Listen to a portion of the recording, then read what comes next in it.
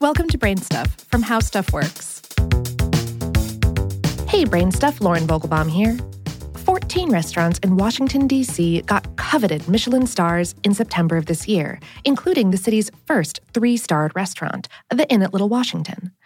This was part of Michelin's 2019 rollout of U.S. cities, but the Michelin Guide didn't start out as the iconic fine dining guide we know of today. In fact, it was originally just a promotion for a tire company. Let's back up for a bit of history. In 1889, Edouard and André Michelin founded their eponymous tire company in Clermont-Ferrand, France. 10 years later, they introduced the famous Michelin Man mascot, whose official name is Monsieur Bibendum. In Michelin's early advertisements, Monsieur Bibendum was pictured with a glass in hand and the caption, Nunc est bibendum, which is Latin for now is the time to drink. Around 1900, Michelin started creating and giving out free guides filled with useful road information, locations of hotels, gas stations, and restaurants around France. They were hoping to increase their tire sales by encouraging more driving. But as the tire company became more successful, so did the guides. Eventually, Michelin expanded the coverage across Europe and even began charging for the guides in 1920. As the Michelin Guide gained respect in the industry, the company introduced its first fine dining guide in 1926, and later its 3-star rating system in 1931. Now, the Michelin star is one of the most coveted honors a restaurant can earn. In fact, restaurants in only 4 U.S. cities, Chicago, New York, San Francisco, and Washington, D.C., are even rated.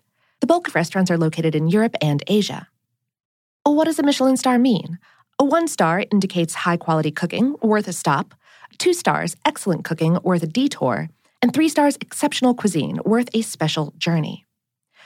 Today, inspectors, as Michelin calls them, are anonymous and pay for their meals to maintain credibility. They judge their experience based on the quality of the products, mastery of flavor and cooking techniques, the personality of the chef in their cuisine, the value for the money, and the consistency between visits. Michelin acknowledges that the inspector job isn't quite as glamorous as it sounds, and that the Michelin Guide isn't considered a source of profit for the company, but it is, nevertheless, an important part of the Michelin brand. So what does it take for a restaurant and chef to earn a prestigious Michelin star, or 3?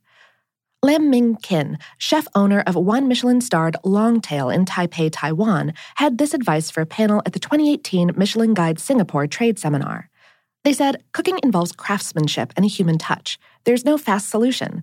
You need to spend time with your cooks and train them step by step.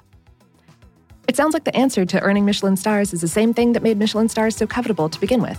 Slow and steady wins the race.